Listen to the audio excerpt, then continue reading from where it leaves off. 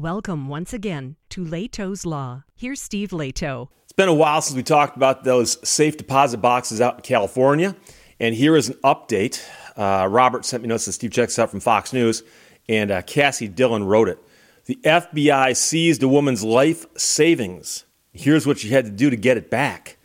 Her court case continues with the intentions to try to end the unconstitutional forfeiture notices regarding this case and other similar cases. So the FBI returned a Los Angeles woman's life savings after seizing it 2 years ago with no explanation. Now, that's money she was keeping to buy a house. She was saving up her money to buy a house. She was never charged with a crime, but the FBI seized her safe deposit box during that March 2021 raid through administrative forfeiture. See, you call it something that sounds very, very harmless. It's administrative forfeiture. Don't worry about it. But isn't that theft? No. That's what children call it. Adults call it administrative forfeiture. So that move enables federal agencies to seize property without using the courts.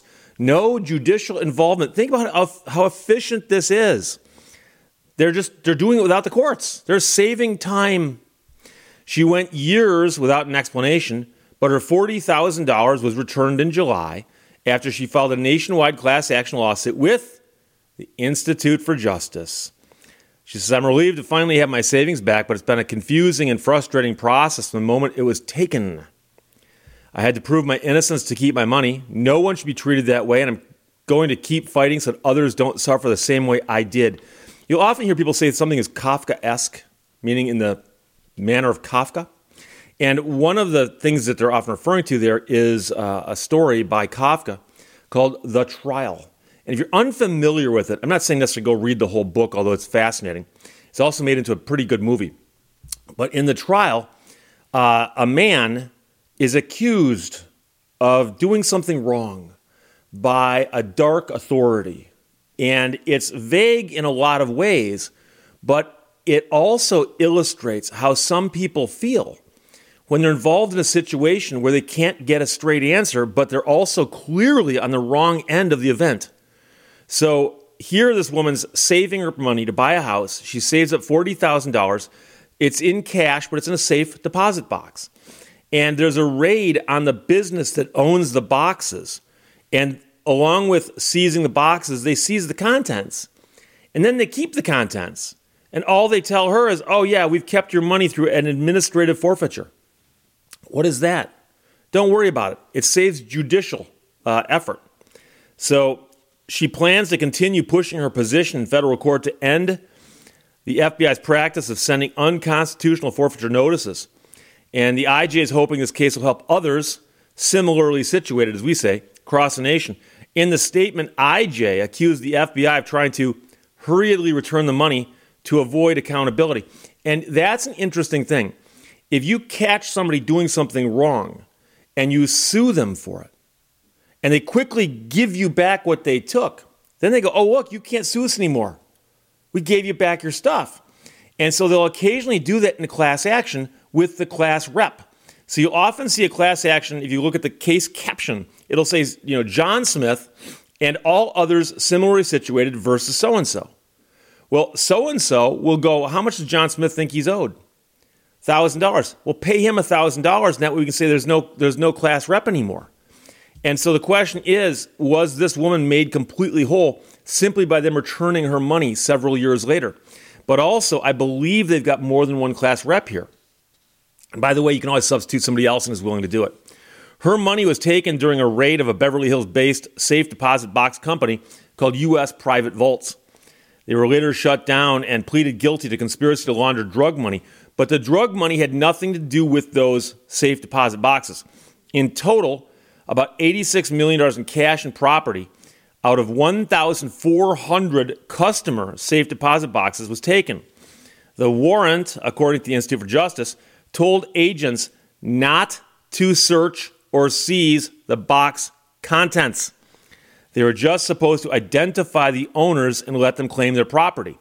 But the FBI instead acted on its months-old plan to search and try to forfeit the contents of any box worth more than $5,000.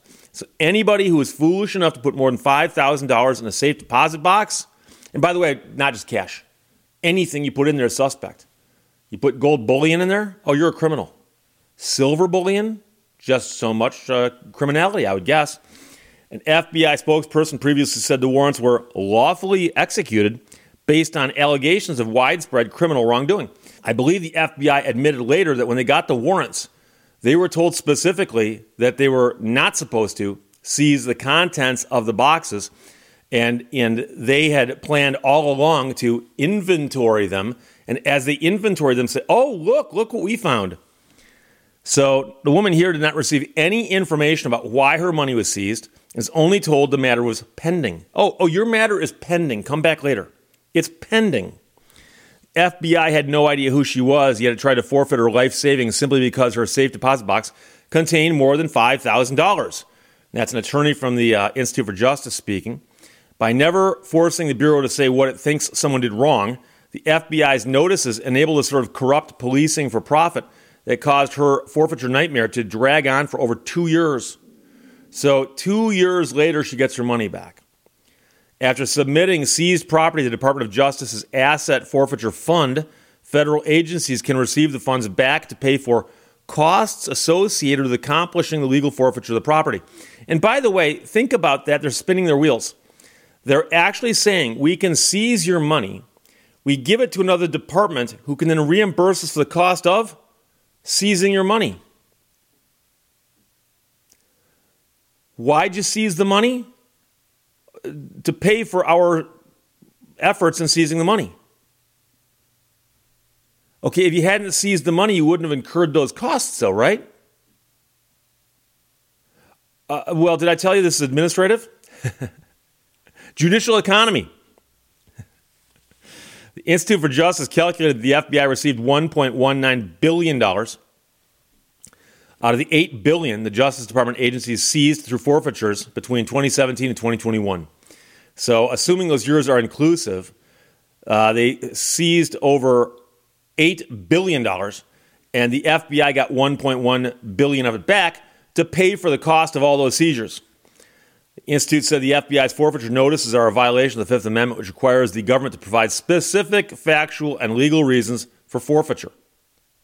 Due process. Due process. I've talked about this before. Due process, we hear that phrase bandied about quite a bit. You can find it in the Constitution amendments, number 5, I believe. I could be wrong. I'm a busy man. But due process, at its most basic, bare bones, is simply notice and an opportunity to be heard. Now, it'll be expanded a little more than that, but you have to have a notice of what the accusations against you are. Notice. And an opportunity to be heard is that you'll have a meaningful opportunity to participate and do what you can to defend your rights. So civil asset forfeiture violates due process in its most basic concept, because when they send you a notice that says, well, we've administratively seized your money. Okay, that is that really a notice of what's happening here? And worse, what's the opportunity to be heard when they go, oh, your matter is pending. It's pending. Can I have a hearing? No, it's pending. We're trying to save judicial resources. Aren't you paying attention?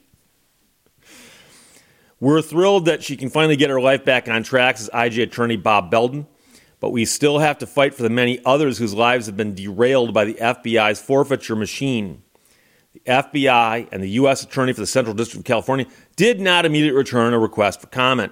And by the way, I'm going to just now head off one thing that happens under every video I do like this. I'm going to get some people to say, Steve, let me get this straight. There were 1,400 safe deposit boxes. Yes, there were. And amongst them, they found about $86 million in cash and property. Yes, they did. Some of that had to be illegal. I don't doubt that. But remember that you are innocent until proven guilty. So if you have a safe deposit box that the feds bust into and go, oh, look what we found there. Oh, look what we found there.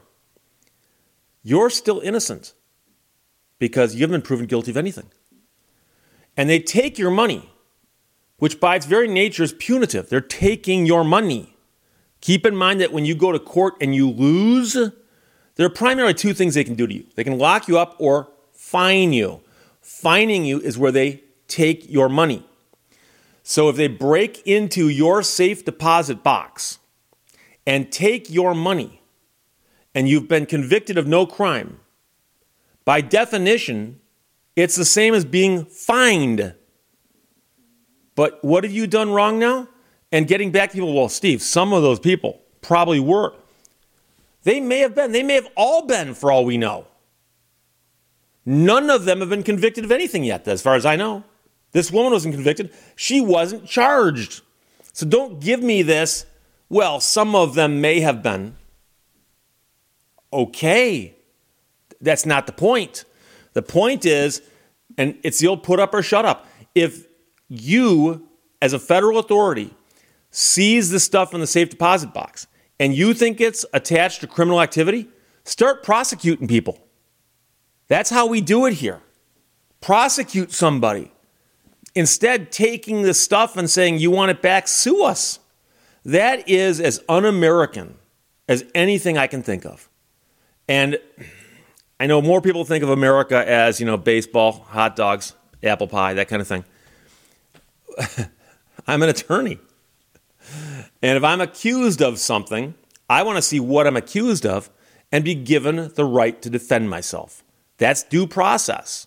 And so there is an utter lack of due process in these forfeitures. So the Institute for Justice here is doing wonderful work. I salute this woman for stepping up and saying, yes, I'd be happy to be the face of this, but they've got to keep pursuing it because, again, it was that many boxes, so it's 1,400 or something, and all of that money added up to quite a bit. And the scary part is that they just said, well, 1,400 boxes, $86 million in cash. We're going to take all of it, at least all of it that came out of boxes with $5,000 or more in it, because obviously no one who's innocent would have $5,000 or more in a safe deposit box. And now I don't know if they've ever done statistics on this, but I have a sneaky feeling that if you were to actually right now go find someplace that still has safe deposit boxes, and especially in a place like Beverly Hills, California, and go through them, you'll find that there's a lot of stuff in there that is worth more than $5,000. And now it's true, some people might put things like their will in there or some important documents in there, but you'll find valuables in there.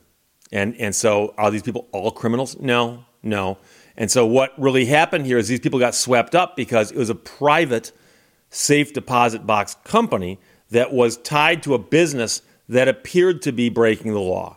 So the Fed said, well, while we can get them, we can also get all of these people with their 1,400 safe deposit boxes. So I'm going to tell you right now, look up ij.org. Their link is in the description below this video. They do wonderful work and they're supported by people who simply watch what they do and go, wow, I like what they do. And one thing, and I've said this before, when you hear a story like this and you're standing back watching it like a car accident, and you go, wow, this is interesting to watch. It's maddening, but it's interesting to watch. For just a moment, imagine that was you. Put yourself in her shoes